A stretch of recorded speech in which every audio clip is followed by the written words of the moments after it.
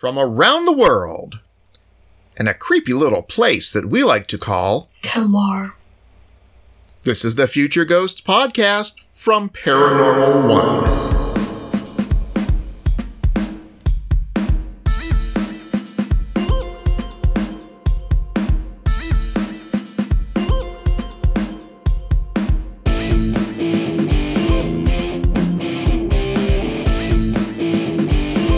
Welcome back. We'll see if we remember how to do this. It's been a while. We apologize for that. We have really no good coherent reason or no consensus as to why this may have happened. It just kind of happened. But welcome back, everybody listening to the Future Ghosts podcast. I am Mike Grasso along with Steve Bartell and Josiah Lee Henson. Hello, guys. Hi. Hi, Mike. Hey. Well, it's glad to be back in touch. I was wondering, if you even remembered who I was and what we did, but I was glad to hear that you were ready to go again. I know I mean, everybody's got something going on. I got some kind of cold sinus thing in my head for about 2 weeks. And that really sucked. But then when I got over it, I just kept on not reaching out.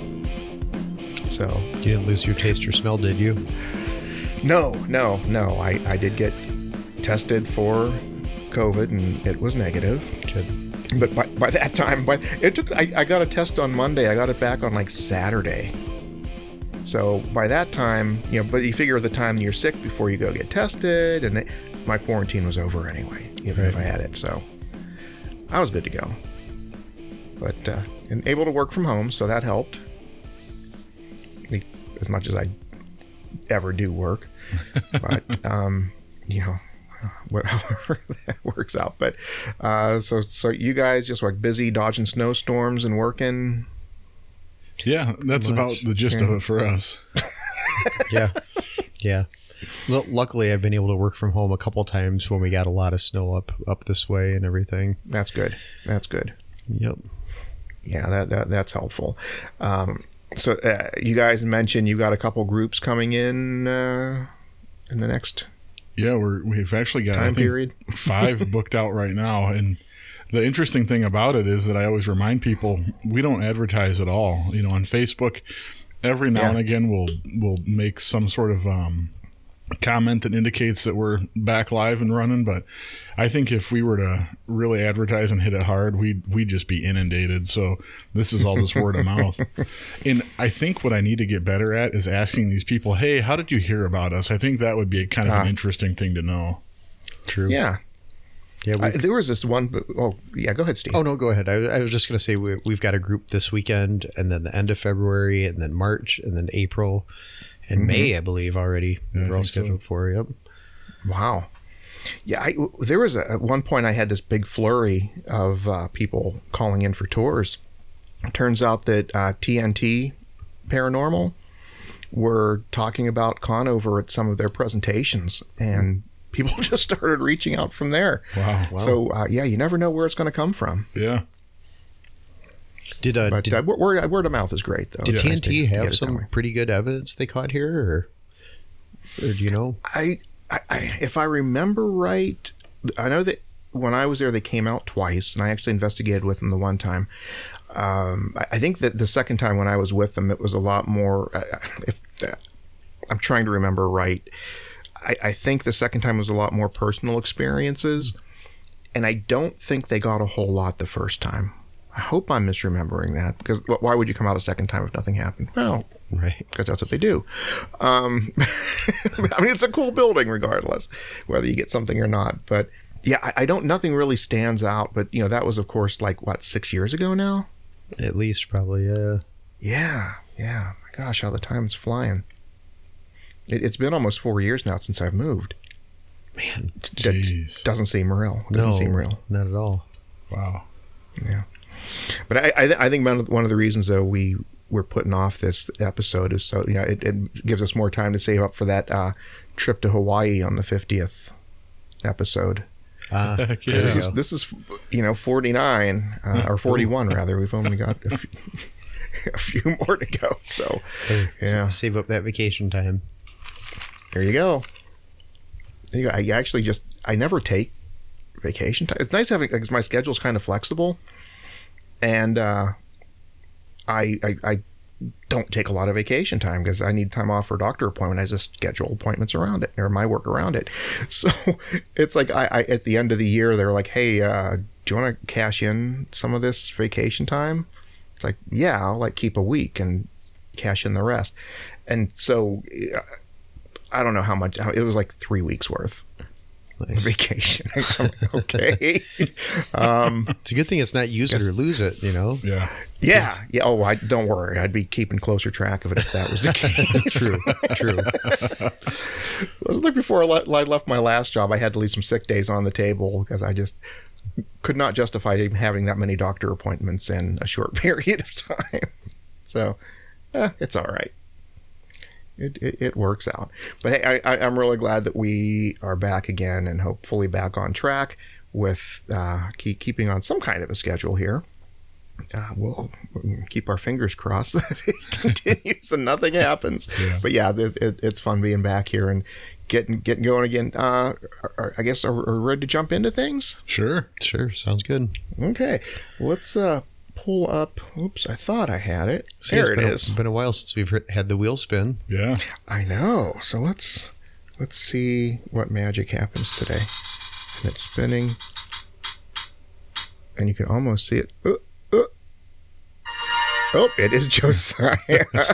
Just by a hair. Oh my gosh. Okay. Cool. What you got, Mr. Man? Tonight I was going to talk about, I know we touched on him a little bit, but Robert the Haunted Doll in Florida. Oh. You guys familiar with that one? Yep. Yeah. So there's some even new if he things. wasn't haunted, he'd be creepy. It is a creepy doll. Yep. Yeah. Interesting. With all due respect, Robert, in case you're listening. Exactly. And I'm glad you creepy said in that. a good way. Yeah, I'm glad you mentioned that. And it'll kind of tie in here later. But yes, you're a very wise man for apologizing to Robert. So for anybody who doesn't know, Robert is this, I'm looking at the picture right now. He's just this incredibly creepy doll that holds what appears to be a dog. Some people believe it might be a stuffed lion, or the other thought might be a teddy bear. But if you look at the picture yourself, I'll leave that for you to decide. But Robert is kind of a strange little story. Some of the things that I recently learned today, stuff that I had no idea about before. Robert was gifted to a young man named Robert Eugene Otto, and some people say, or the locals believe, that he was gifted to, I'm going to call him REO, so I don't have to keep on saying the full name. But he was gifted to REO by a Haitian woman who was a servant in the house, but that was never substantiated. The most likely story is that he was given to REO by his grandfather. And what's interesting to me that I recently learned is that Robert really was never even a doll. He was actually supposed to be a mannequin in a storefront.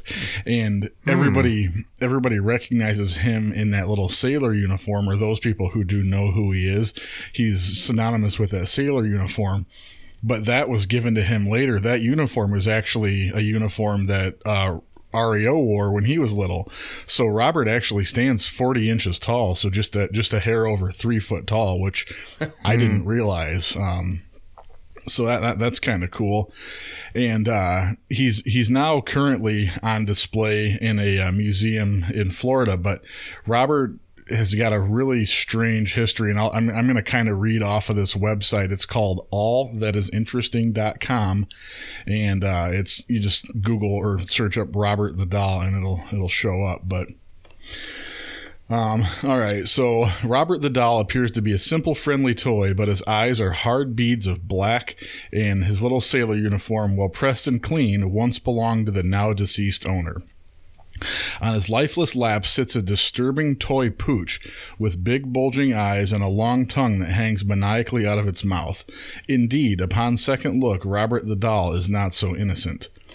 In fact, legend has it that this 116-year-old straw doll is haunted by a malevolent spirit to this day. His original owner, a boy named Robert Eugene Otto, used to blame his mischief on the doll until the evil forces inside the toy took hold and the mischief became more sinister. Even today, misfortune allegedly befalls all those who insult him, which is why I suggested that you were pretty wise, Mike, for apologizing. So it's from a legend. We're good. Robert's good. We're all good. Yeah, you and Robert are good, and I'm glad you are, because it says that Robert has been known to break people's bones and also cause car crashes. Robert the doll remains a terrifying figure for everyone who encounters him. So here are the origins of Robert the doll. There's a bit of debate surrounding his origins. Some claim that he was gifted to the late owner REO from his grandfather in 1904, but locals recall a more sinister backstory. They claim that the straw-filled toy was given to Otto by a young family of maids or Haitians that came over from Haiti to do work in the family home. Officials at the Forced Eat Martello Museum, where Robert currently resides today, believes that the doll was never actually intended to be a doll. Robert's origins were placed back to the Steiff Company in Germany, and they believe that he was intended to be a window display or part of a window display. Nonetheless, Robert was taken back by the Otto family and became REO's best friend. Young Otto was so enamored with the doll that he named it after himself, so he named the doll Robert, which is why I'm kind of delineating between REO and Robert, so that's kind of why I'm using that. But clothed in his very own clothes, and despite the toy's awkwardly large size, REO carried it with him wherever he went. He was his new best friend, and his parents would often hear him whispering to it, which seemed totally normal until they began to hear the thing answer back in a deeper voice. So he'd be upstairs and they'd hear him talking, but then they'd hear Robert like start responding in this creepy deep voice. People remember that it was a very unhealthy relationship between REO and the doll. I guess it sounds like the REO would talk about the doll as if it were a real person, not even suggesting that it was a doll anymore. It was just like he was completely real. And they grew up in this really cool home. If you get the chance to Google, it's called the Artist's House in Key West, Florida. It's this really beautiful home, and it's got this large turret that kind of jets out from up above, and that's where Robert and REO would play together upstairs.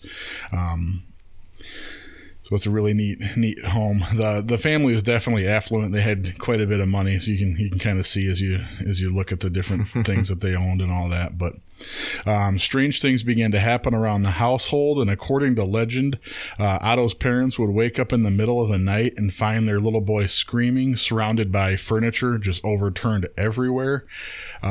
Robert became more malicious as the years went on. He mutilated toys, and he would do all kinds of things. Like if there was a new toy that was brought into the house that REO would pay more attention to, that toy would be found completely destroyed, and kind of like a Toy Story type thing. I was just thinking that, like, this is like the horror version of Toy Story. Yeah, it's probably where the Toy Story originators got their spark. It does say that there was a plumber who had been hired to come into the house, and he claimed that he would hear children's laughter even though no one was in the house at the time. And I guess he looked around the room, and the plumber noticed that the doll was actually in the room with him, but the doll was moving from one side of the room to the other completely on its own. And he said that Robert would be throwing things. He would fling things at him. So that stuff sort of went on, and Robert, or REO, got older, and he went away. He went to study at the Fine Arts Academy in Chicago, and then went on to the Arts League in New York. And he met his wife there, and his parents ended up passing away, and they gave the house to Robert, or to REO. So he moved back with his wife. And the wife came and met the doll. I guess REO introduced the doll pretty much like he did, like it was a normal person. And the wife's like, no way in hell, you're keeping that upstairs in the attic in a box. So she did insist that he would be kept in a box upstairs, and I guess Robert the doll was not fond of this. He was said to have repeatedly weaseled his way out of the box, situated himself in a chair facing out of the upstairs window, and people below that would be passing by would see him, and he would look. He was almost known to watch them. Like, they would see him in one window, then they'd see him in another window, and they'd see his head moving and all that. So that was a pretty common known thing about that. Guests that would come to the house say that they would hear little pitter-patter footsteps up above, coming from where he was, with no explanation. Everybody in the house was either in the room or whatever there was, and they were hearing little footsteps from up above. So REO passed away in 1974, and a lady named Myrtle Reuter purchased the house, and along with the house came Robert, and she lived with Robert for 20 years. She took him when she moved out of the house into her new home, and she donated the toy after 20 years in 1994 to the East Martello Museum, and she said that the doll was indeed haunted. She'd had a lot of experiences herself, nothing as profound as what REO experienced, but definitely haunted. The museum accepted the doll, its baggage, and assumed that her claims were nonsense, but almost immediately after, the employees reported their own inexplicable happenings with the doll. Nonetheless, numerous visitors have lined up to see Robert on display, and even stranger fans and fearful believers send letters directly to him, sometimes praying to him, sometimes apologizing for looking at him the wrong way. And it says by the museum curator that he does get almost 3 to 4 letters every single day. Some people are even asking for Robert to put curses on people that they don't like. All this kind of creepy stuff. Since his arrival, he's received over 1,000 letters, but that's not all he receives. People leave candy, money, and sometimes even marijuana joints for little Robert to get high on. Nice. Okay. In 2016, Robert the Doll had a movie released after him titled Robert, and the film loosely follows the origin story of Robert, beginning with his arrival at the Otto family. And it says, yes, the movie did, in fact, have the family name correct, so they did have the name of Otto in the movie itself. And it says, who would thought a doll could hold so much power even after 116 years? Robert seems to be sharp as ever. To this day, visitors claim that cameras malfunction in his presence and devices go haywire. I have heard that that's the end of the article, but I have heard in other things that I've read that they'll put him in his little glass display case, and they'll come in the morning, and he'll either be tipped over or he'll be moved. He never really gets out, but he does shimmy around in his little case, and sometimes his lion or dog or whatever it is, will be misplaced or set somewhere else. And apparently you are not supposed to take photos of him, and if you are, you have to ask for his permission, and then once he grants you permission or whatever, then you're going to be okay. But if you take pictures without his permission, you're pretty much gearing up to get killed or something. How does he grant permission? That's a good question. It didn't really say. It just says that you ask Robert, can I have your permission to take a photo? So I'm assuming it's implied, gotcha. Like an implied permission, but that's a good question. I don't remember. When you talk about him shimmying around in the case, I'm just like seeing him do like some little dance. Yeah. Shimmy. I don't know if you mentioned it explicitly, but when I was looking at his pictures and looking at some of the articles about him, they said he could change facial expressions and everything. Oh, really? I didn't know that one. Wow. Yep. He's creepy looking though. Oh yeah. Like his features are almost like washed out, which would make sense though, because if he were intended to be a mannequin, you want your focal point to be on the clothing, not the mannequin. No, that's true. It's just, and it's weird because, how many times, Robert the Doll is not a secret. It's not new. Yeah. Right. It's pretty popular. And an image search of Robert the Doll, and I'm going to, I don't know, maybe 200 pictures, and then looks like you've reached the end. Really? This doll has been featured on numerous TV shows. Lots of people have gone and hopefully asked permission. Even photos from, 4 movies, I think? There have been 4 Robert the Doll movies. And there's not that many pictures. Jeez. Yeah, see, I didn't realize there were 4 movies. Yeah, there's I one of the image searches was like the Robert collection. Oh, well, okay, 3.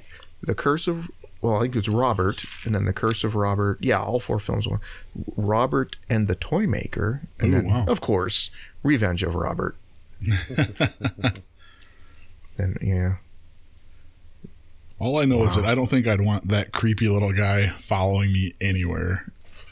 I wonder what he's made out of. Is it like a foam kind of material? Because you can see cork, maybe? Yeah, it could be. It seems like it's pockmarked and... Yeah. You can get all 4 movies for $10 on DVD. Huh. Yeah, what do you guys think, though? I'd be more... Oh, go ahead. Oh, no, I was going to say, do you guys think that that's a lion, or what do you think he's holding? I'm thinking dog. Okay. To me, it looks like a dog.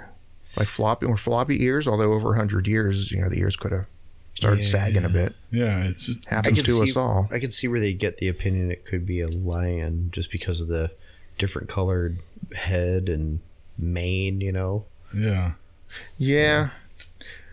I wonder.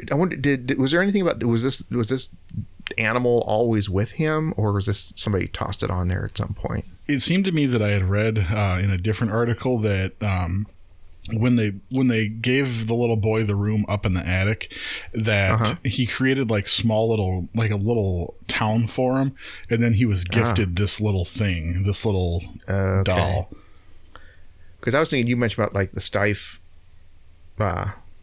manufacturers. I mean, that's like those are a hot commodity. Like if you can get a Steiff bear, you've got something. Yep. So I was thinking, wow, I can't imagine them making something like that, which it sounds like they didn't. So that makes a lot of sense. Yes, sir. It's just weird to think that it makes you wonder if there are others. I would imagine if they made this particular one, there'd be a bunch of other similar types of mannequins like this out there. Maybe they shouldn't last. It's a lot of these. Well, you said it was a straw? Yeah, it says that he's stuffed with straw. Yeah. Yeah. So you think over time these things fall apart.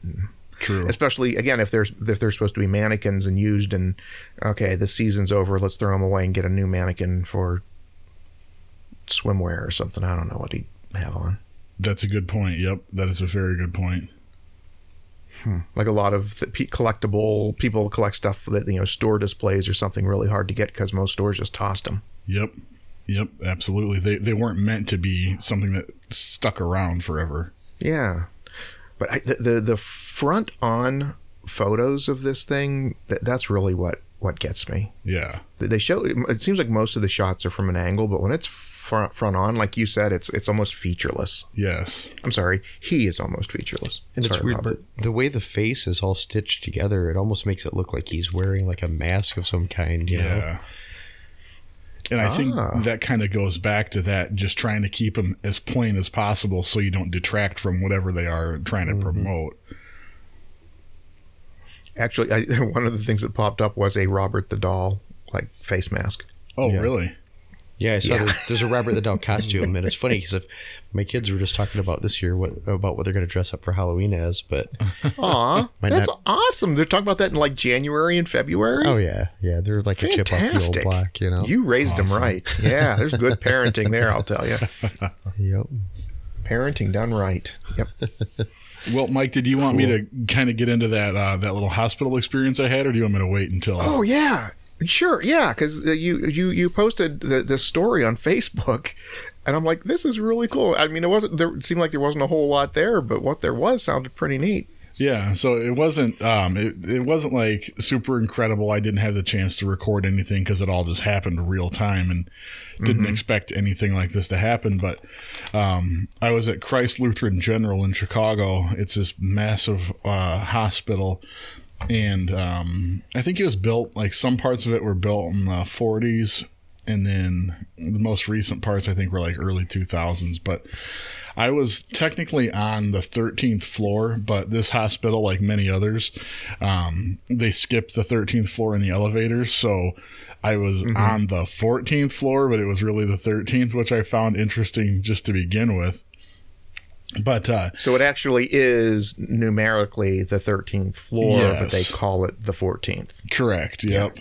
So, not just like they built a floor and they skip over it intentionally. Yep, and that's super common, I guess. That's common in apartment buildings, all kinds of like massive structures like this.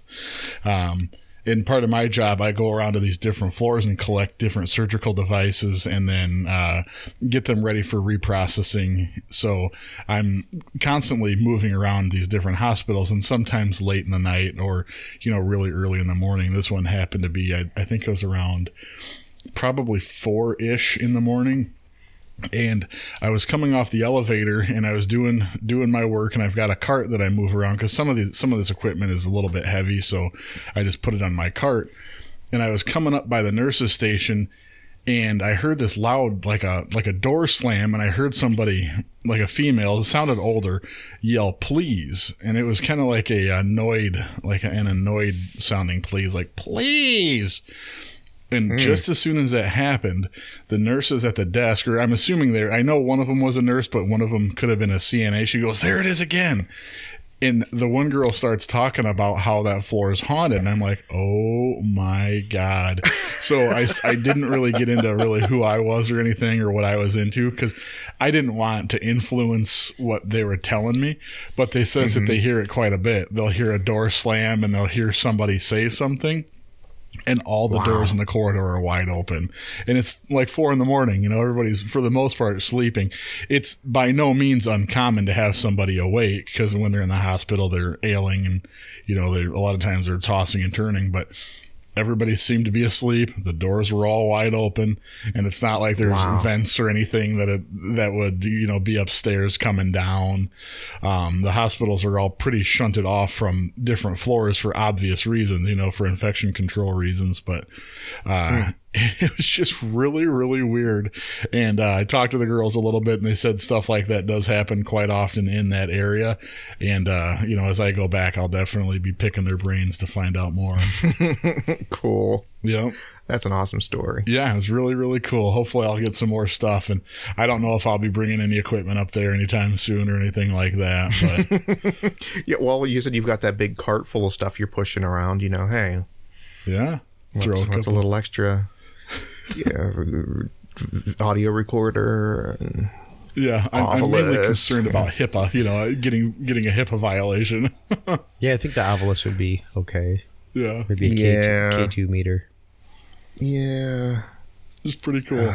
The video camera with full spectrum illuminator, probably not so not the best good. But if everybody's in their rooms, you're okay.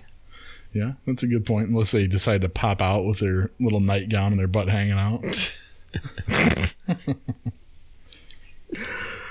Oh my gosh, that was a neat story. I like that. I mean, and the fact that you hear that, you hear them saying, "Oh, there it is again," or something like that. She goes, "There it is again." I'm like, oh my God. Wow. Okay, so I wasn't the only one that just heard this. So it's not possible that it could have happened on the 12th floor and you just happened to hear it? Because I know a lot of times if a door slammed below you, even with the thick floors and everything, you can hear it plain as day. I don't think so. I kind of thought about that, and like I was saying, the hospitals, from my understanding, they really keep the floors separate from one another for, containing if there's an airborne illness or things like that. And this place is built like an iron tank, man. I would. I'm not discounting keep the floors away from each other. What's that? How do you keep the floors away from each other? What I'm saying is if it's a COVID floor, they'll have like rooms that are sealed negatively, like a negative pressure room. So I don't think there's a lot of connecting ductwork, I guess is kind of what I'm saying. In the main hospitals, because they don't want things like virally transmitting through the ducts.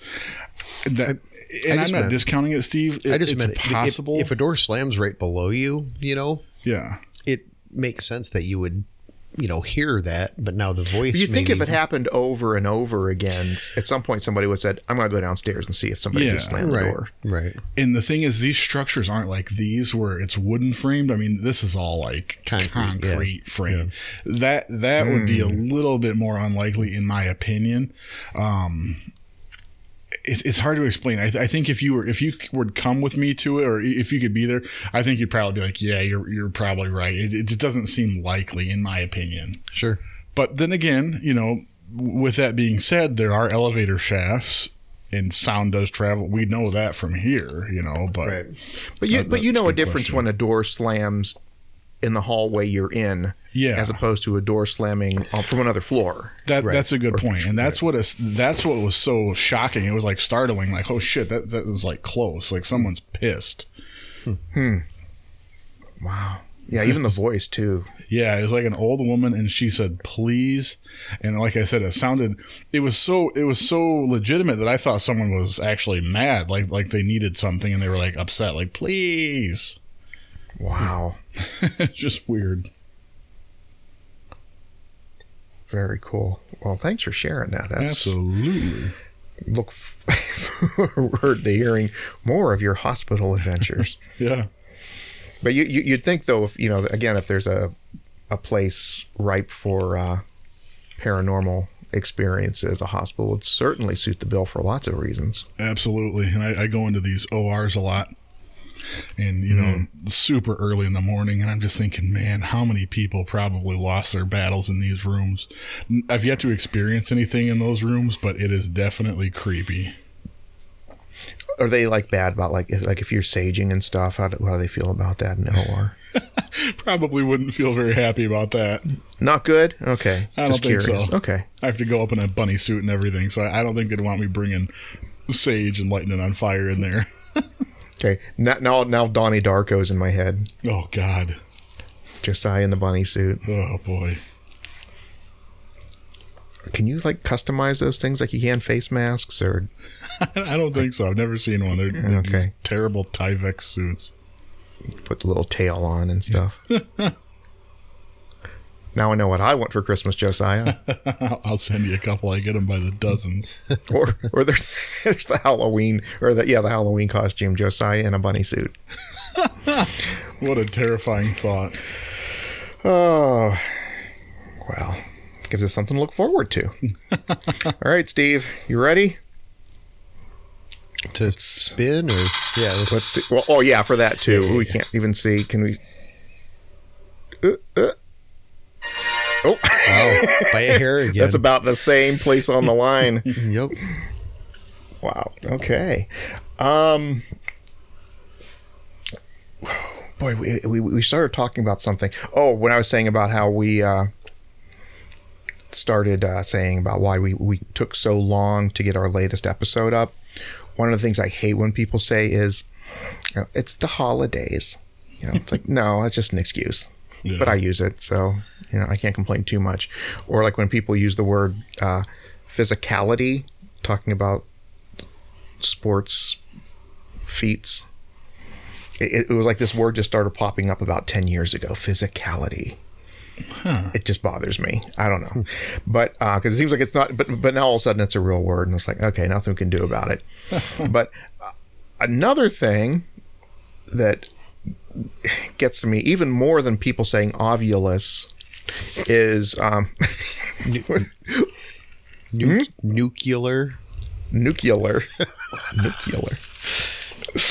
Wash instead of wash.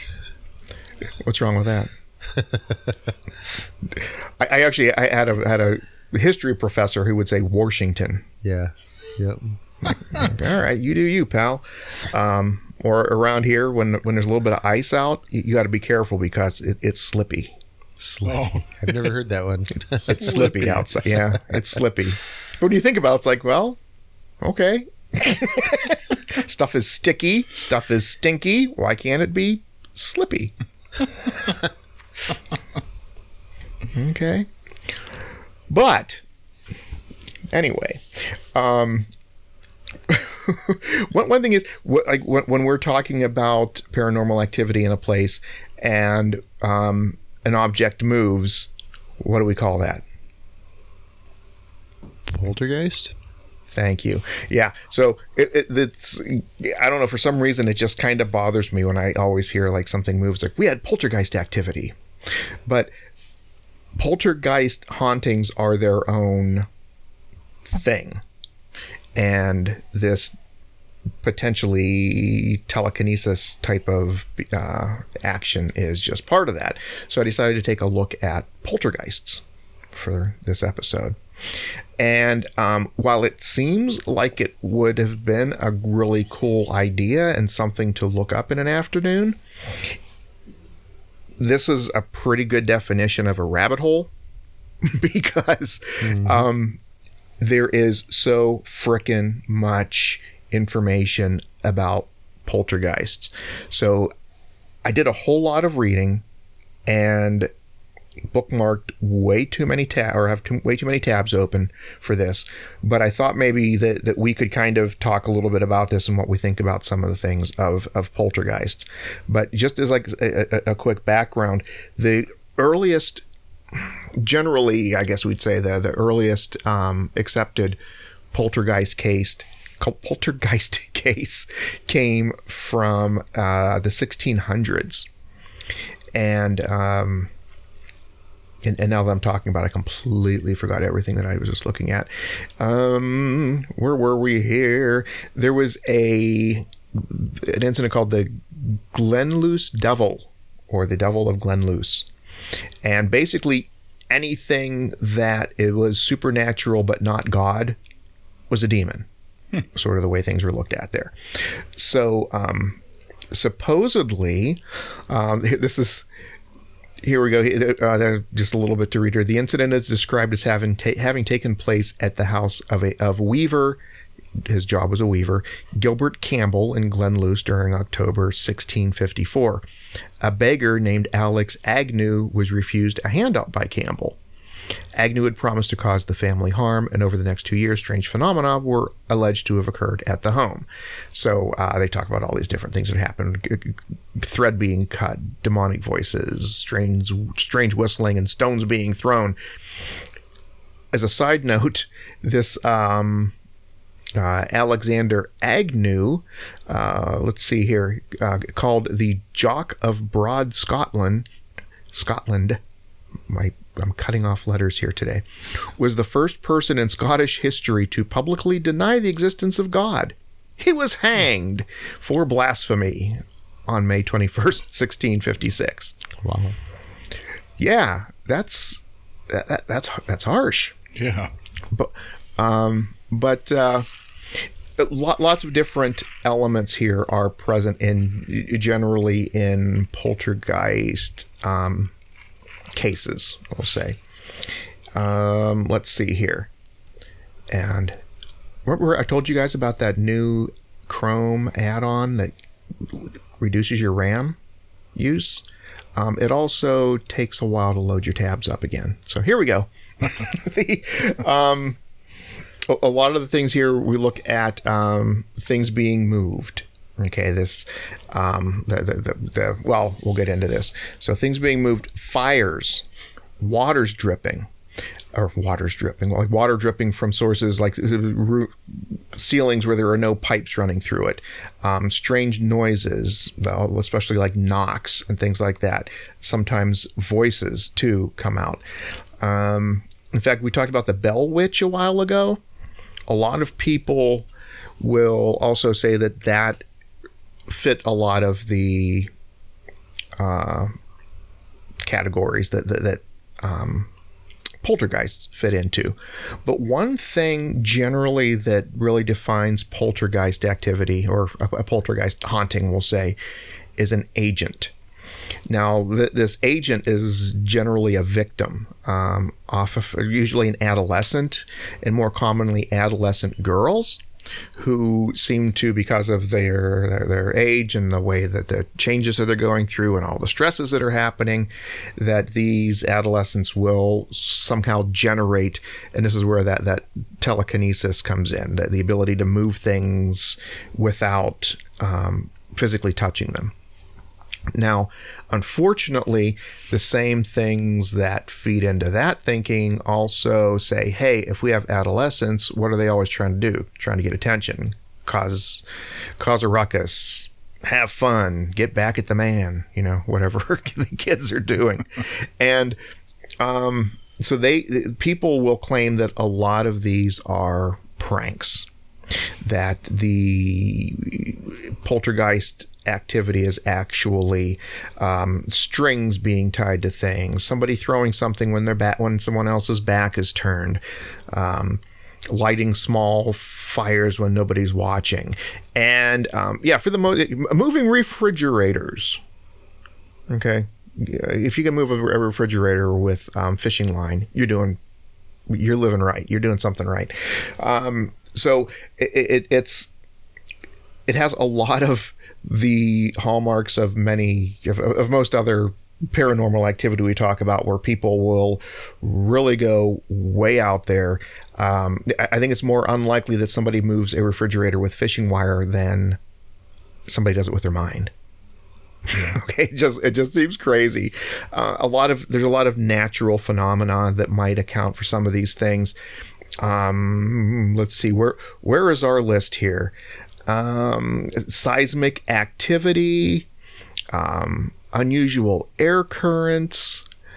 Oh, what else do we have here? Memory lapses. We had the seismic, electromagnetic energy. The only thing they didn't list was like swamp gas and weather balloons. So, as crazy as the claims might be for poltergeist hauntings, so do the explanations. Now, some really have been a little. Here's the thing: like the Enfield poltergeist case. It's pretty well known. The Warrens investigated it. It was the basis of, I think, the second Conjuring movie, if I remember right. Yeah, it's over in England, right? Yeah. There was a pretty, one of the photographs that came out of it was like this girl that was kind of like being levitated in midair. But what they really said was, look, she jumped. And when you really look at the photograph, it's like, yeah, she jumped. It looks like somebody jumping. But here's the problem. One thing happens. One bit of evidence is dramatized or embellished or completely faked. Okay? And then everybody says, well, the whole thing is fake. Which seems kind of weird. Okay. Oh, well, there's a stream under the house. That accounts for things. Oh, Josiah, I knew you would love this one here.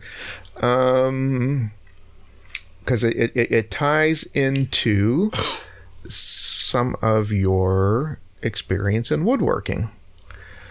And here's how well prepared I am. I can't find it. So I'm going to, still can't find it. Okay, so they there was a case where they were talking about knocks that were happening in the house, loud knocks, raps, answering in response. It was blamed on the wood in a bookshelf drying out. Okay. Sounds plausible. Yeah. Sure, yeah. So, Josiah, I know you're pretty handy in the shop. Yeah. And your wood movement, you could generally get about an inch of wood movement for every 8 foot. So if it's a standard bookshelf, you'll probably get an 1/8 of movement. And sometimes you will hear a pop. Very unlikely that it's going to be consistent. If it's a consistent pop, then it's definitely not the wood movement. Yeah, I mean, it just seems a little out there. Yeah, I agree. So, yeah.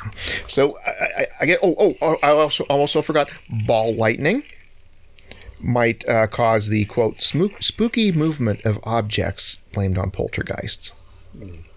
So yeah, the knick-knack didn't get thrown across the room by a ghost. It was ball lightning, which to me is infinitely more frickin' terrifying. I guess.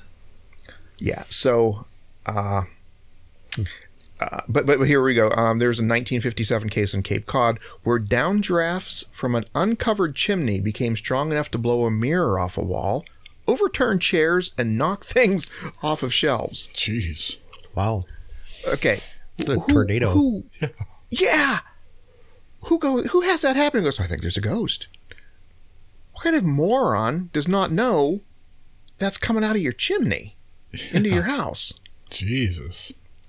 Yeah, you have to figure at that point, branches and leaves and stuff is blowing all over your lawn. You're not going to be like, how can you ignore what's going on outside if, it doesn't make any sense. Here we go. A bookcase gave an explosive cracking sound during a meeting with Sigmund Freud. He looks like Carl Jung was there. He correctly predicted there will be a second sound, speculating such phenomena were caused by exteriorization of his subconscious mind. Freud disagreed, saying that there was some natural cause. Freud biographers maintained the sounds were likely made by the wood of the bookcase contracting as it dried out. He didn't blame it on being attracted to your own mom or something like that. It is Freud after all. Yeah. Maybe it was the bookcase's mom. The carpenter's mother. Yeah, the bookcase cracking. I don't know. Anyway, I always get frustrated when I hear that stuff. Yeah. There's another thing to add to my list. So again, the crux of the poltergeist, at least the way I heard about until the movie came out. Okay, the movie has absolutely nothing to do with poltergeists as they used to be traditionally viewed. It seemed that when the original Poltergeist movie came out, everybody just, any ghost is a poltergeist, or any poltergeist is a ghost. But generally, the poltergeist hauntings will be around a person, and sometimes even adults too. It can happen. And sometimes as they move through different life changes, there's a story about one woman who, even in her office, things were being kind of crazy where she worked until she got married and then everything stopped, which is a little odd. But yeah, generally the poltergeist hauntings are exemplified by being focused on a person rather than a place or an event, and they don't always have to be just stuff being thrown. So while we'll say, yes, we had some poltergeist activity, we had stuff move. So if you look at what is poltergeist activity, there's a lot there. Again, fires, water, voices, knocking, sometimes even physical assaults can happen too. The agent in this is often as much of a victim as a alleged perpetrator, to be named later. But so, what do you guys think? Do you think there's a difference between poltergeist, and of course poltergeist in German kind of roughly translate to noisy ghost or noisy spirit, sort of alluding to the fact that there are these knocks and different things like that happen. What do you guys think about any of this? I mean, have you guys ever really been involved in anything that fits these types of criteria? Even smells too can be a part of this. Yeah, I've had a phantom smell at one time. My friend and I were in Chicago, and we were walking down by the Cadillac Theater. And both of us in the middle of the street, it wasn't even anywhere near other people, cars, anything. We were crossing the street, and the smell of roses just hit us strong as Joe Bush and him and I both look at each other like, what the hell was that? Like, just this gust of roses in the middle of the night. And later we had found out that indicates that a family member close to you was going to die. Neither of us had that happen, luckily, but that was pretty unusual. And another thing, I was in Barnes & Noble a while back, and I found this book called The World's Most Haunted Home, or The World's Most Haunted House, about a house in Bridgeport, Connecticut. And the Warrens actually looked into this one too. And if anybody's interested in learning about poltergeist, I'd highly recommend checking this book out. Once again, Mike, it was a young pubescent or prepubescent female, and it was all centered around her. Police were there. I mean, it just brought in thousands of people to see if they could just look at the house from the outside. I guess they had a pair of concrete geese on the stairs, and people swear that they would see the geese moving like back and forth, not like animated, but like the actual statues would shift and you name it. Pretty much everything that you said about poltergeist happened within that house. And once again, it's called The World's Most Haunted House, a true story of the Bridgeport poltergeist. So I'd highly recommend checking that out. You know, there's one I remembered hearing about where just incredible things happening. Like the police went in and they were frightened and they ran out. All kinds of things happening. I think this one actually might have been one where the refrigerator had moved while the police were watching it. And after several days, the mayor came out and said, the kid was faking it. And everybody went, we knew it, and left. I think that was this one, because the refrigerator was like walking after the police. Like the police said that they saw the refrigerator like almost walking at them. Okay. Yeah. So, then just because like the mayor was tired of the press. Yep.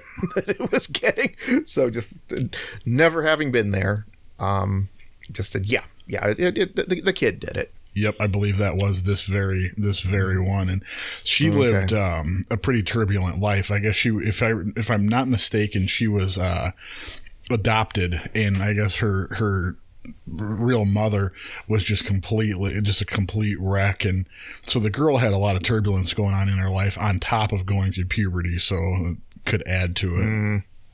Yeah, that does happen. Yeah, I mean, if there's a time in somebody's life where they're going to be able to wield just I shouldn't even say wield, just unleash unrestrained emotional power. That's definitely it. Yeah, no kidding. That's a tough time. And yeah, if other things are going on too, that's not good. Steve, you look like you're leaning in. No, just it was interesting that you mentioned about poltergeist activity being caused by people, because in doing some research on it in the past, that was one thing that stuck with me about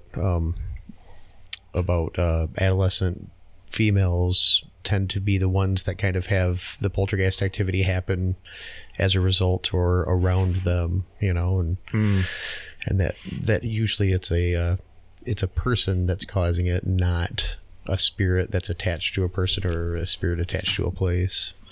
When you say a person causing it, you mean like their psychic powers, correct? Somehow, correct. That. Yeah, okay. Yep, like the hormonal changes of an adolescent going through puberty and whatever can all set that all off. Yeah.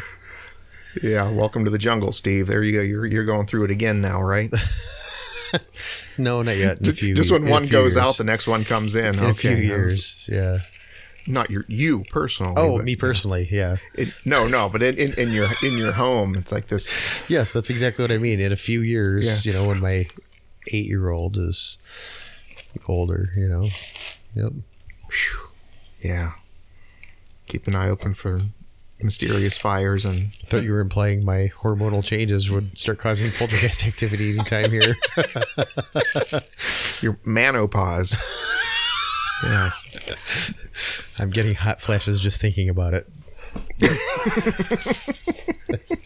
And I do want to mention too, Sherry had just not too long ago finished listening to a lot of the old episodes. There are a couple that she had to catch up on, and she said that it seemed like, I think she said it was mostly me, talked over you guys a lot, or like you guys would try to jump in and say something, and I just keep going along. And I think it's worth pointing out, and I think we've mentioned this a couple times, but the way we do this, you two are in the same room, and so you can kind of work off of each other. And I'm in a different location. We're doing this over video and piecing together the audio later. But sometimes, because like Josiah, I can't see you. Yeah. But I can see Steve. So if one of you is like wanting to jump in to say something, and I'm on a roll, I don't hear you because the way that our interface works here with the gate, with Zoom, the gate setting or whatever. It's something to try to prevent feedback. Gotcha. If you're not wearing headphones, there's got to be that little delay and blocking out the other people when I'm surrounded in yellow. So, just for technical reasons that happens. It's like I'm not trying to talk over, just if anybody's coming to that same conclusion. And I noticed that if we do say something, usually it takes you a couple seconds to react to it as well, you know. Sometimes, yeah. Sometimes it's just me like having a moment. but actually, because I mentioned Sherry, and I think I should throw, because now at the end of mine too, I'll throw out a little thing here, and I hope she's okay with me telling the story. But yesterday or the day before, she was in the back room doing something, and she heard somebody whisper her name. Oh, wow. Yeah, and so she's like, I walked downstairs, and she's just standing there, and I said, hey, guess what? And I blah, blah, blah, blah, said something. She's just staring at me. I'm like, what? I'm thinking like she can't believe what I just told her was something so cool and amazing and interesting. She was shocked. She's like, no, I just heard somebody whisper my name before you came down. I'm like, oh. Interesting. Okay, and here I am, yap, yap, yap, yap. So, one of the cats, I know a lot maybe? of people. Well, if it would have been the ghost cat, because we only have one left now. If it was the other one, yeah. So probably that would have been very cool. Oh, that one, the one that was the ghost, probably would have said my name. just saying, but she turned on. She has the Ghost Radar app on her phone. And I know people are like the phone apps, like, but you know, but I started thinking about this. You know, the phones have like $1,200 worth of equipment in them, and even the Ovilus, if they sell them for $350, maybe you got $80 into that. I don't know. I'm just guessing. Nobody even says how they really work. So, she has it running. Because she was like, you know, is it this person? Is it that? Could it be my grandma? Could it be my dad? She had the Ghost Radar on, and within, I don't know, 15 minutes or so, maybe not even that long, her father's name came through. Wow. His full name. And it's not like, you know, you wonder sometimes, it's like, well, does it have, does it listen to what you're saying and answer based on that? If you say, how many? It'll say 12, you know. Or, can you tell me your name? I'll go into the name bank. Joseph. No, it doesn't do that. Because I shouldn't say, even if it does do that, we never use his full name. Yeah. He's always just, you know, Dad. Or she's like, Dad or Daddy, and I'm saying, your dad. We never say his name out loud. And it came through like the formal full name. Wow. So, yeah, that was amazing. That was pretty cool. And when she heard it was the a whisper, coincidence, it was too much of a coincidence. What's that? Was the whisper male? She said she really said she thought it was a female whisper, but somebody said something one time about EVP.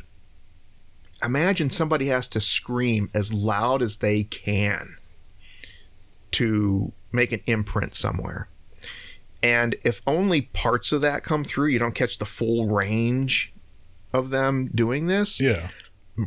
Maybe it just comes through sounding like a whisper. Yeah. You know, because a lot of EVPs sound kind of whispery and, you know, kind of with no, they're just different. They sound weird or sometimes even metallic. But, you know, if that was like screaming her name, Sherry, but whatever came through would just sound like a lady whispering. I mean, that's a possibility too. Wow. But yeah, it was a pretty cool experience. Did she seem pretty shooken up by it, or was she just, you know, oh no, how did she take it? She's totally keyed up. Yeah, she's like, this is so cool. Awesome. Yeah.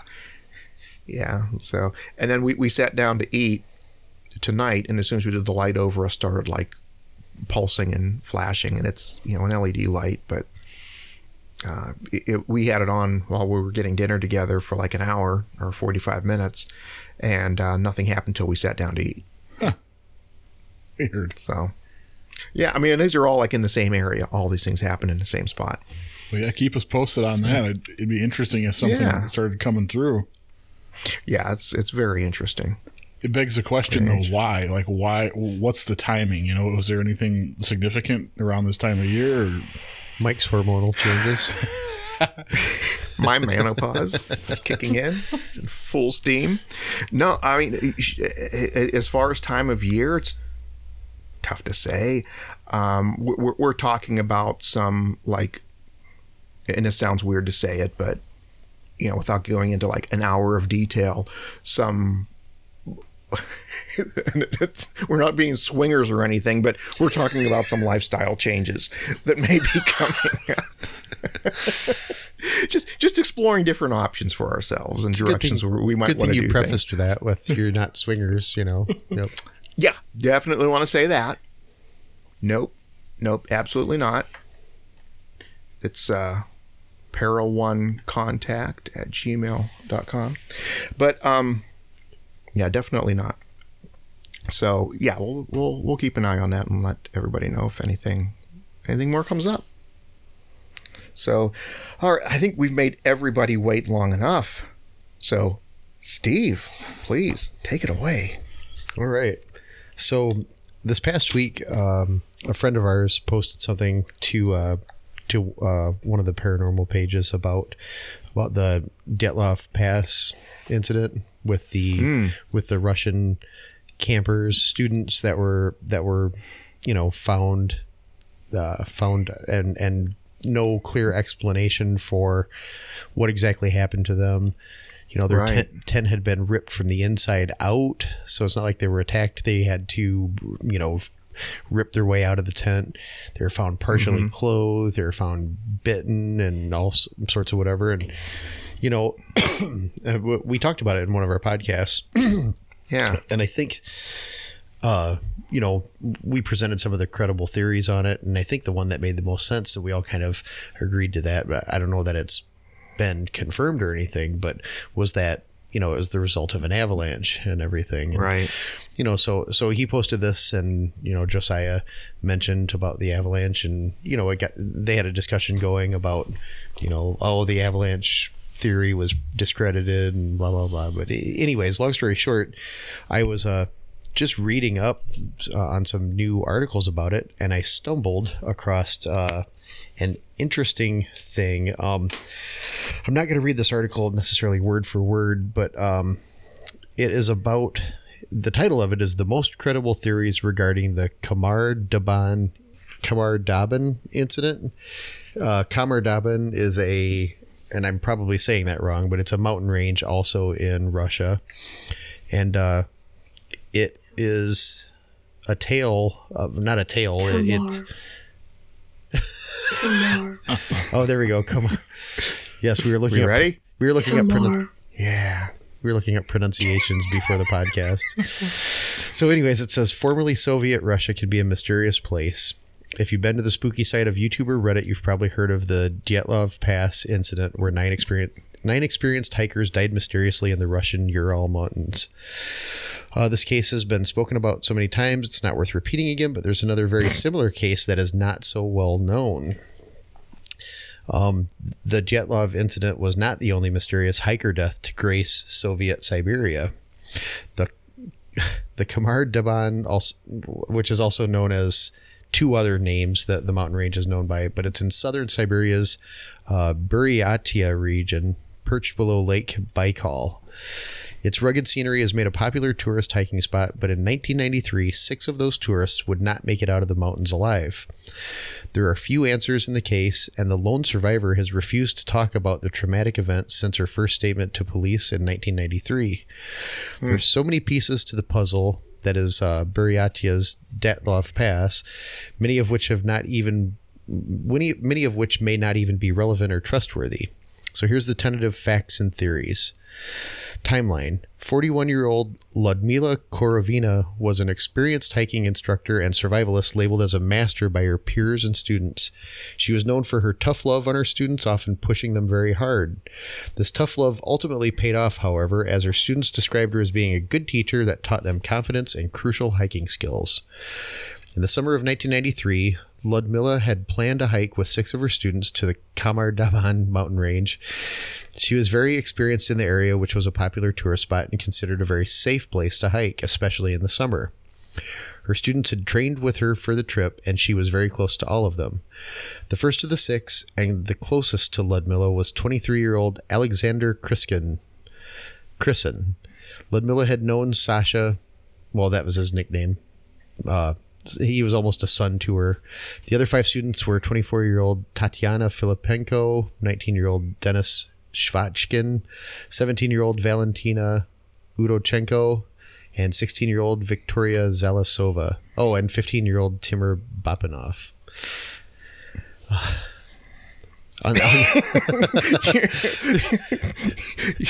You couldn't do the Donner Party, huh? No, I had to do this one. Yeah, right.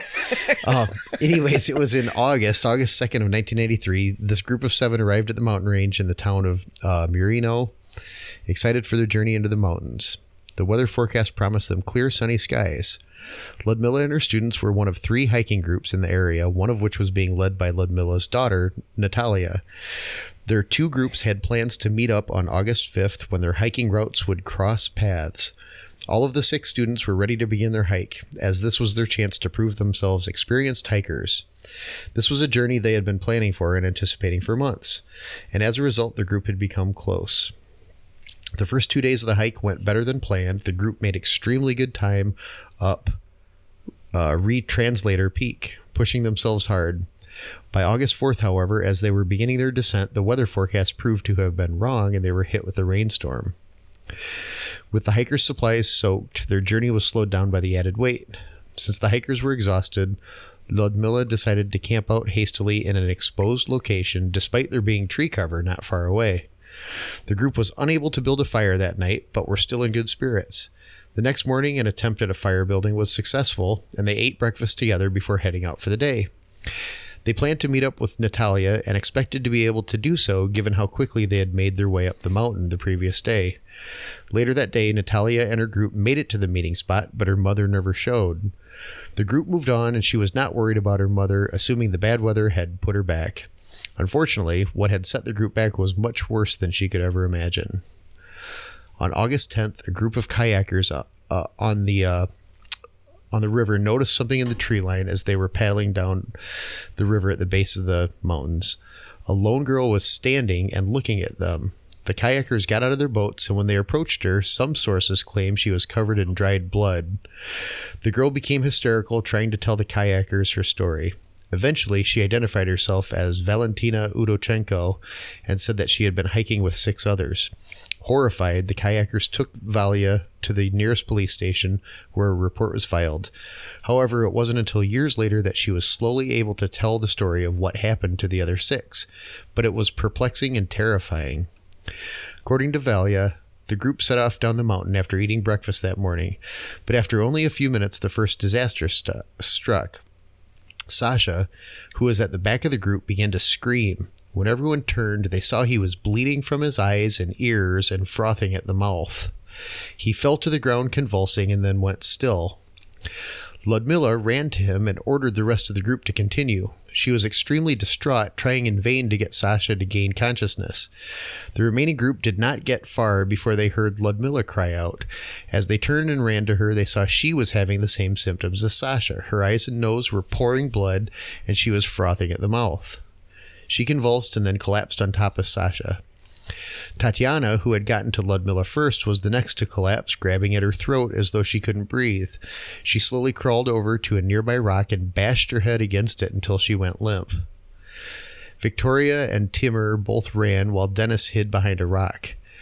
Valia stood, unable to move, having just watched 3 of her closest friends seemingly die within only a few minutes. Both Victoria and Timur collapsed while running and died in a similar manner, throwing up blood and clawing at their own throats, tearing their clothes off. Realizing they were the only ones left, Valia and Denis ran to each other and hurried away from the site of their friend's death. It wasn't long, however, before Denis collapsed, convulsing. Scared for her life, Valentina ran and left her friends behind. She only had a tent and the clothes on her back for supplies. Valia ran down the mountain until she was certain she was far away from the tragedy she had just witnessed. Under adequate tree cover, she set up a tent for the night and fell asleep. When she woke up and realized she was still alive, Valia knew immediately that she would need supplies if she was going to survive alone in the wilderness. The problem was that she'd have to return to the site of her friends' deaths to retrieve them. Knowing she had no other choice, she made the trek back up the mountain, retracing her steps. When she reached the site, she saw that none of them had moved from the spots where they had fallen. Knowing for sure they were all deceased, Valia quickly took the supplies she needed from their bodies and left, following the power lines. For 4 days, she followed the power lines down the mountain, hoping someone would find her until she found the river and began to follow it. By the end of her 4th day, she was found by the kayakers and brought to safety. Despite the report to police, no official search was conducted until the 24th of August, which would have been about 3 weeks later. Since Valentina had not been able to recount her version of events yet, it took 2 days to find the bodies using helicopters. An autopsy report concluded they had all died of hypothermia, except for Ludmilla, who had suffered a heart attack. They all had signs of bruised lungs, and protein deficiency due to malnutrition was listed as a contributing factor to their deaths. The deaths were ultimately ruled to be accidental. Compared to the testimony of Valia, this ruling is strange and is central to many of the theories in this case. Pretty horrific stuff, right? I mean, no kidding. It's like the thing that nightmares are made of, you know? So some of the theories. Yeah. Oh, yeah. Come on. Go ahead. The mysterious nature of this incident has rightfully caused many theories to be put forward by those who have researched it. As with any strange event, these theories range from aliens and the supernatural to actual scientifically valid explanations.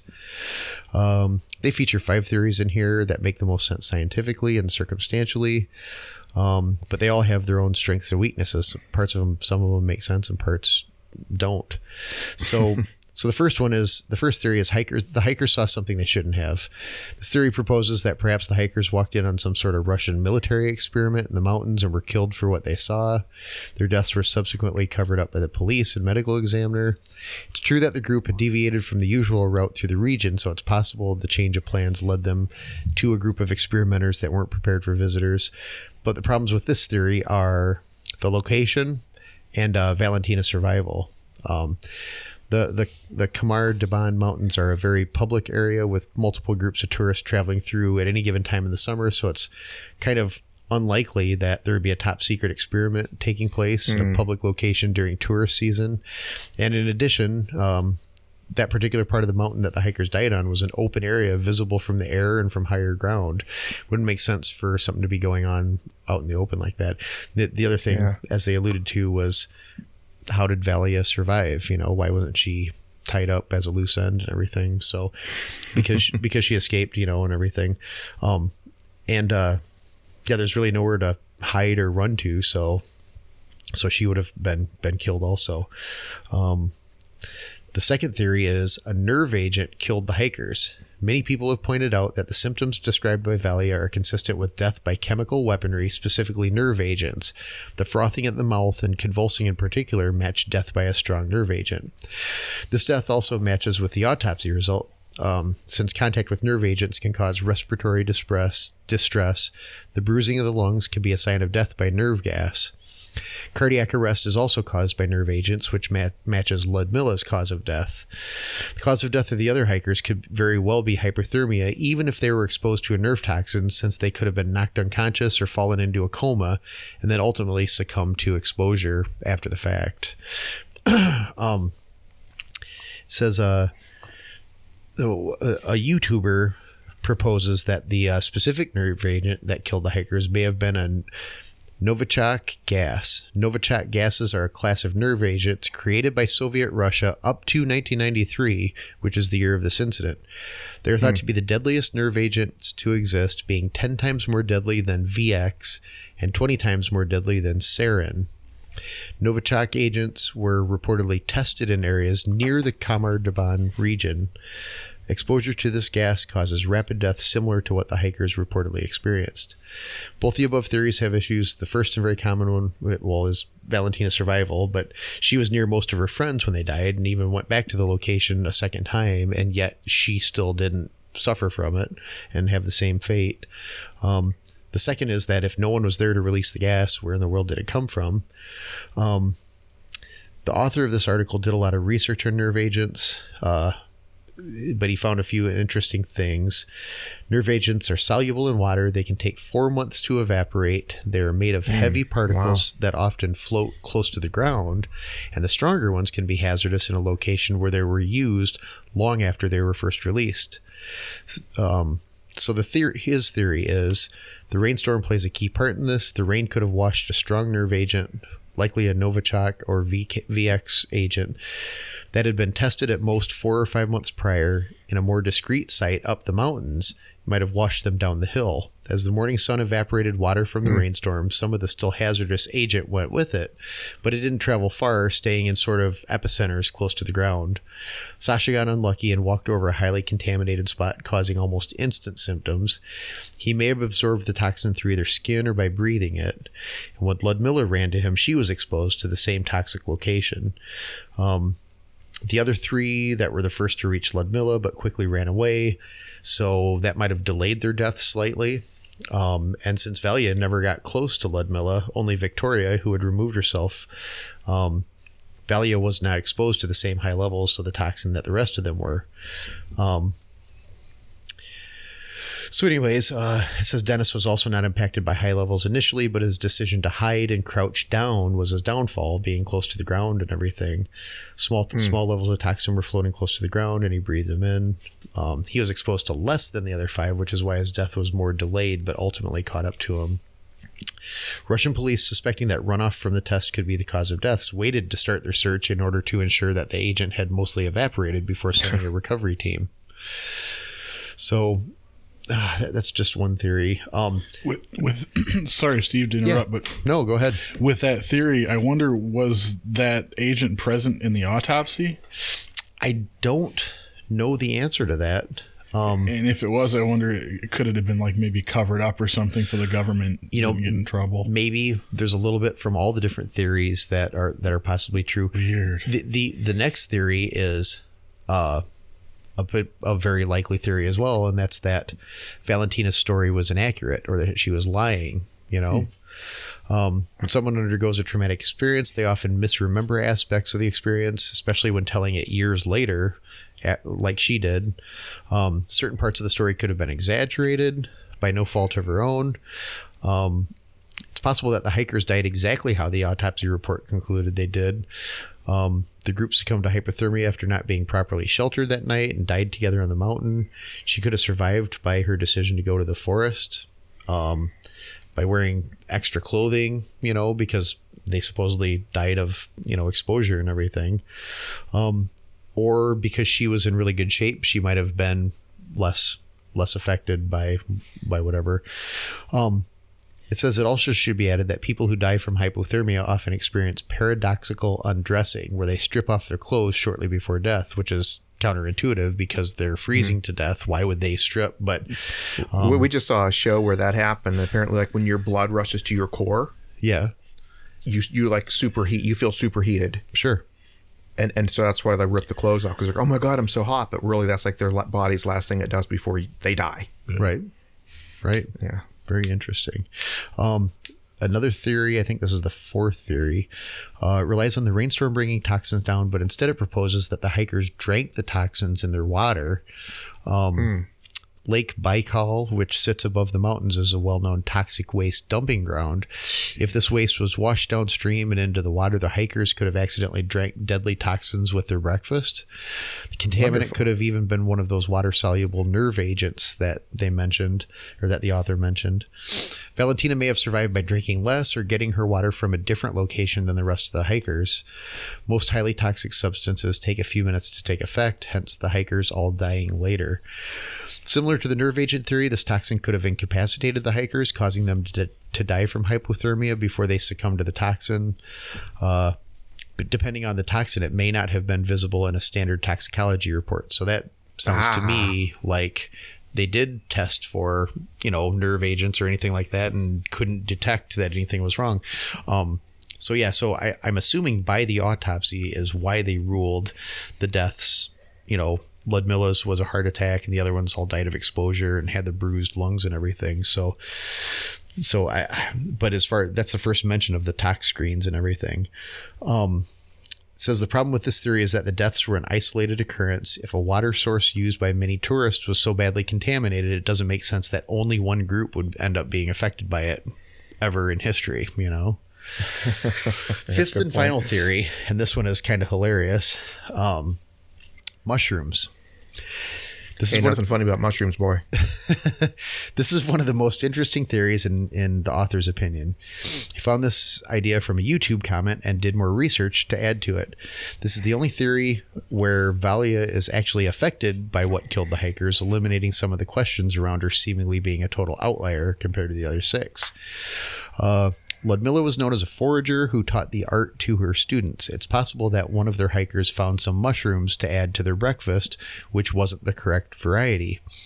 After eating their breakfast, the effects of the mushroom poisoning began to take hold as they were walking, causing them to hallucinate and be sick. This is really interesting right here. A common hallucination caused by psilocybin is to see other people cry blood. Overdoses. What a random thing to see. Sure, but to trigger. They say overdoses of psilocybin can cause psychosis, convulsions, cardiac arrest, and even send someone into a coma. Once again, it's likely that the hikers died as a result of hypothermia due to being in an altered state, whether that was just tripping out or being in a coma. Valentina could have survived by eating less mushroom, having a tolerance, or even just a genetic disposition to being less affected, wearing warmer clothes, or by running to the forest and sheltering out of paranoia. This incident may forever remain a mystery, but there's many interesting theories to consider that surround it. Tragically, it's likely that many of the families of the hikers will never receive closure in this case, since there's no clear-cut explanation.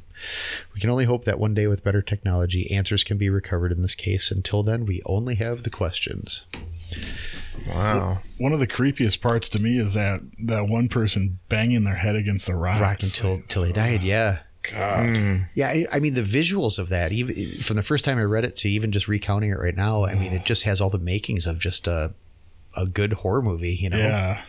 I mean, the people just like, 20 minutes of pure what the hell is going on, And, yeah. I just happened by chance to find the article that you were working off of. Okay. And I'm looking at these pictures. Yeah. This was 1993. Yeah, but they're all black and white pictures, aren't they?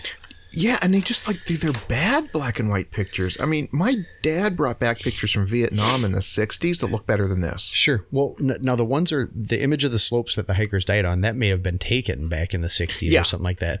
But there's a couple where they're posed together. Yeah, Valentina's picture, the picture of the camping. Do you think that's a wig? Oh, that yeah. The hikers. What's her name? Yeah, so if it was 1993, you're right. Why does it look like... Or do we just say, well, it was Russia? I don't know. Is that just the answer? I don't know. I mean, their technology was never that far behind ours. In fact, sometimes it was ahead of ours, Yeah, I mean, but Kodak's Kodak, for crying out loud. That was... This is one of those things that, I saw that article and I'm like, bam, fantastic. I'm going to use that for the podcast. I didn't, however, have time to read a lot of the other articles, and it looks like there are quite a few out there about it. So I'd like to read some of the other ones and kind of see. Of course, it's the internet. I'd like to see what additional theories are out there. I mean, this happened 30 years ago. So, I mean, what other, what things may have been debunked or solved since then? And just the next one down, the next search. Oh, it's from a Russian website. She's lying her ass off. Is that one? Lying like a cow. Oh, yes. She's lying like a cow. Yes. She's lying like a cow. Which was theory number 3, that she was lying or, misremembering. Yeah, but I had never heard of that at all. And I mean, that's a pretty messed up scenario. Yeah. So I don't know. And also the fact that there was known toxic dumps at this public site. Oh yeah, everyone just dumps their radioactive waste in there. It's all good. You hear about Lake Baikal, and it's by volume the largest freshwater lake in the world. Oh, is it really? Okay. Yeah, it's really deep. It's not like the surface area isn't as large even as some of the Great Lakes. Okay. But it's really deep. Sure. And it's just... You got to imagine... I didn't know it was a dump. This happened, 10, 15 years after Chernobyl? So... Yeah. Chernobyl was sometime in the 80s, wasn't it? Early 80s, I think.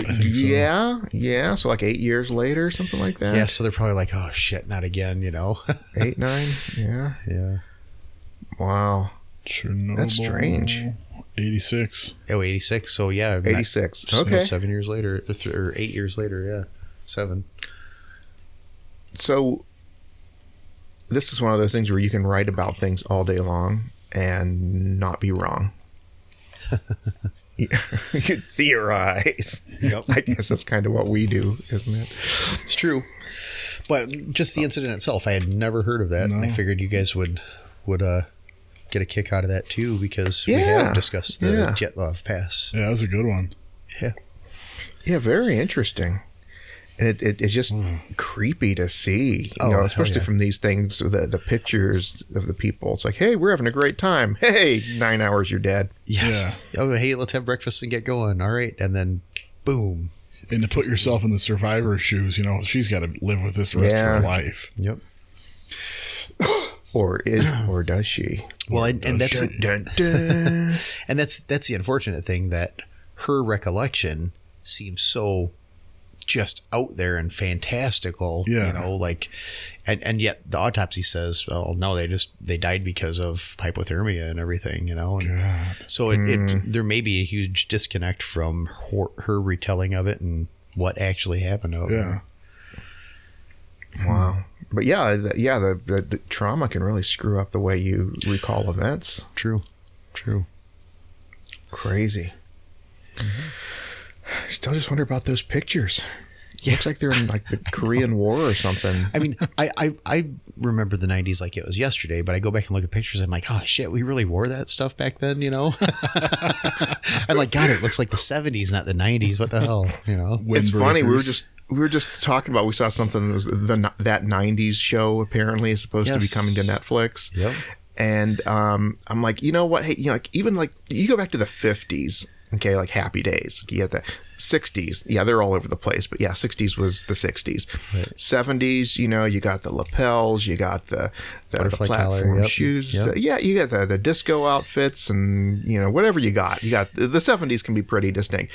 80s even. Oh, my God, the hair. The neon colors. And, Miami Vice-y colors and all that stuff. You got the pastels. But then you get like the 90s. Like from the 90s to now, with the exception of face masks, is there a lot that it changed between 90s and... I mean, let's look at like grunge. Okay. Oh, what was Kurt Cobain wearing?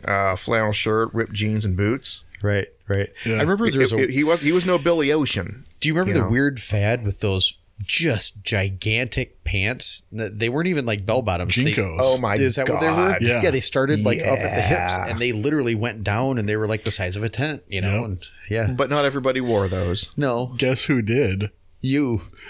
I went to the Buckle in the mall, at Cherry Valley Mall, and Do you have that on your SD card, Josiah? What's that?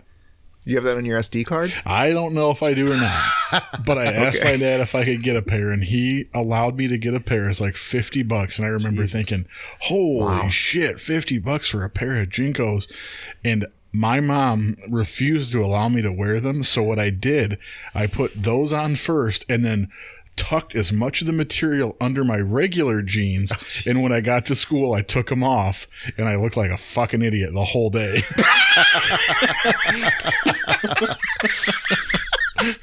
Wow.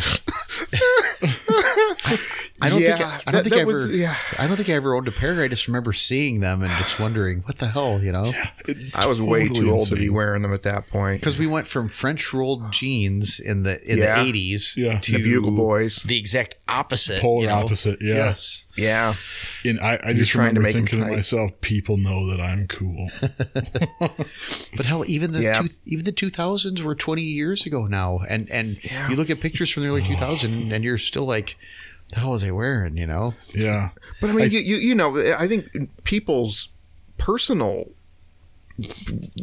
styles change over time. Sure. But I mean, as a I don't want to say community, but as a people, collective people, have really that many things changed from the 90s to now? No, we're not seeing those changes like the 80s were, right. You know? There's been minor fad shifts and things, and a lot of retro stuff coming back, but you're not going to look back at the 2000s and be like, oh, yeah, remember when everyone was doing this or looked like that? You're right, Mike. The last 3 decades have been very, homogeneous almost. It's like unchanging. It's I don't think there's enough from the 90s to make a show about. I think there's a lot of recycling going on. Like we're getting to the point where everybody's got their own flavor now, and there's so many outlets now that it's not like back in the day when you would turn on the TV and that one commercial was the thing everybody was focused on. Like, oh wow, look at what she's wearing, or there was like that one movie star that people would follow. Anymore, I don't even know who the hell these movie stars are. Oh my god! Or the Grammys. Yeah, I don't even recognize it anymore. So I think we're less spoon-fed nowadays, where everybody's just kind of got their own little flavor, and nobody really follows anything mainstream anymore. And the number of options have just multiplied by blown up. Mad, yeah. I mean, mainstream. There is no mainstream anymore. When I was growing up, we had like 4 channels. And 2 of them were the same. Same here. Yep. Yeah. So 13. You couldn't pick, 75, 85, however many, 100 plus cable channels to get whatever you wanted. If you were at home sick on a weekday, you were watching soap operas and The Price is Right. It's true. Yeah. That was it. Yep. That was nothing else. Yep. And now, not only does the programming change, but all the on-demand stuff, and I'll just pop in a video cassette. Yeah, right. I'll stream something. I'll watch something on my phone. No, Grandma wants to watch Days of Our Lives, and so that's what's on TV right now. Yep. There was nothing else to watch. And so, Walter Cronkite was the guy who told the whole world what to think. Yeah. And you could agree with him or not agree with him, but that was about it. Yep. Now, anything you want to hear, there's somebody to spoon feed it to you. And look at what we're doing right at this moment as we sit here. Yep. We potentially can reach more people with this, and I do say potentially, than Walter Cronkite could ever imagine doing. Sure. Yeah. I will say 2 things about that 90s show. First of all, Red and Kitty Foreman are both going to be back for that show. So are they really? Eric's parents are going to be in it, Do you remember that show, Josiah? Remember he was always like, you dumbass, from that 70s show. Yeah, yes. This is 20 years later and everything. They both showed up in The Ranch on Netflix too. Yeah, that's true. Okay, I have a feeling there'll be cameos too from some of the original actors. But the other thing about it is, you already touched on it, I'm not sure that there's enough to fill up season after season after season of that 90s show. But at the same time, you nailed it. I mean, grunge was big.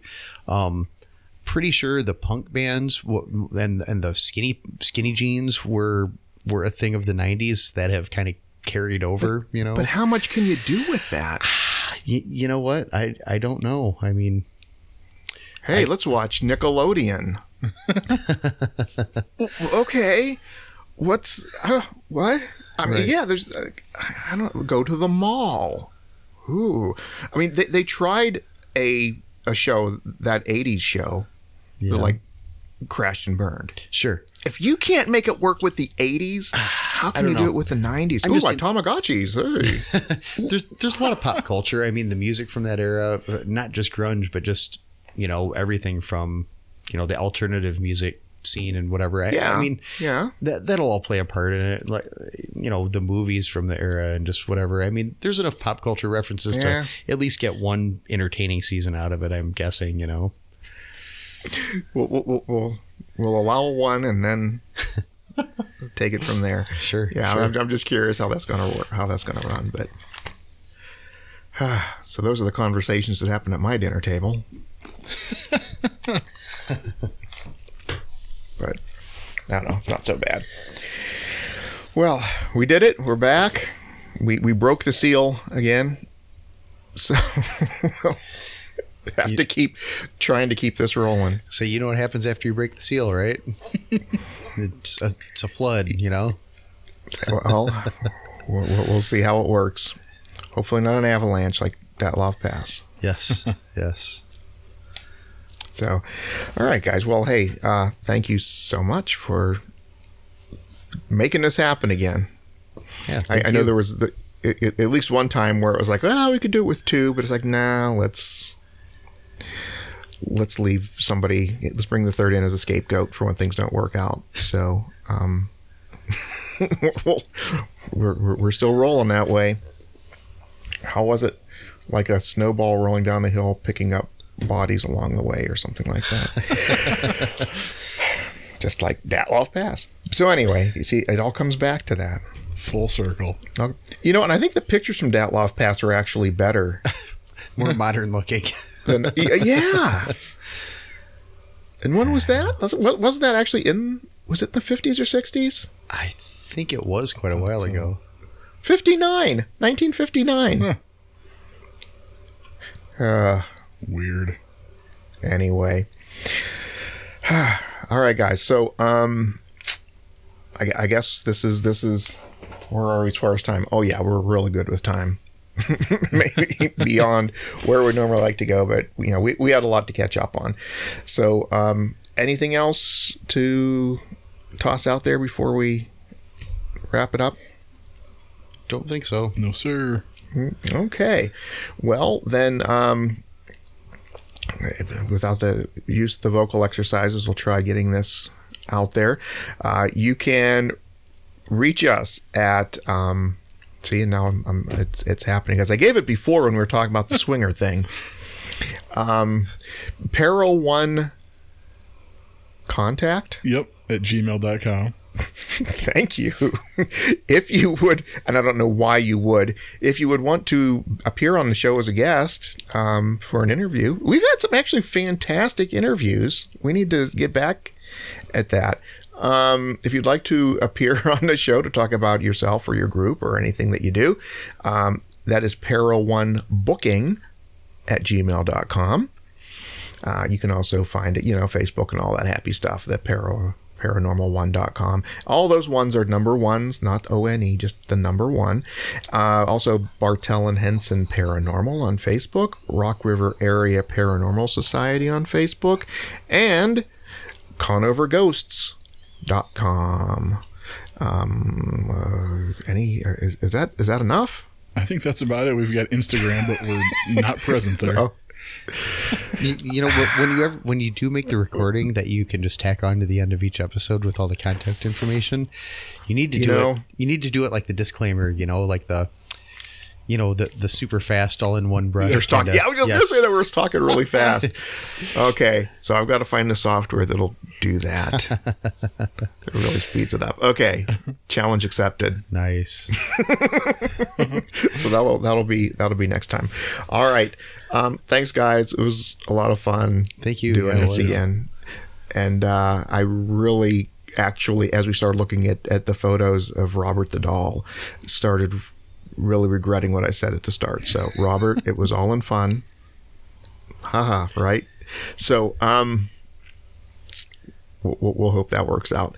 But, all right, everybody, thank you again for listening and hanging in there with us. Now we're back. Hopefully we'll be back on schedule and keep assaulting your ears on a regular basis.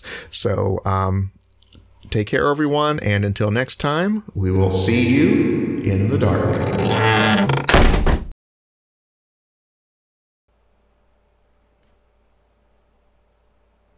Kamar. Kamar. Kamar. Kamar.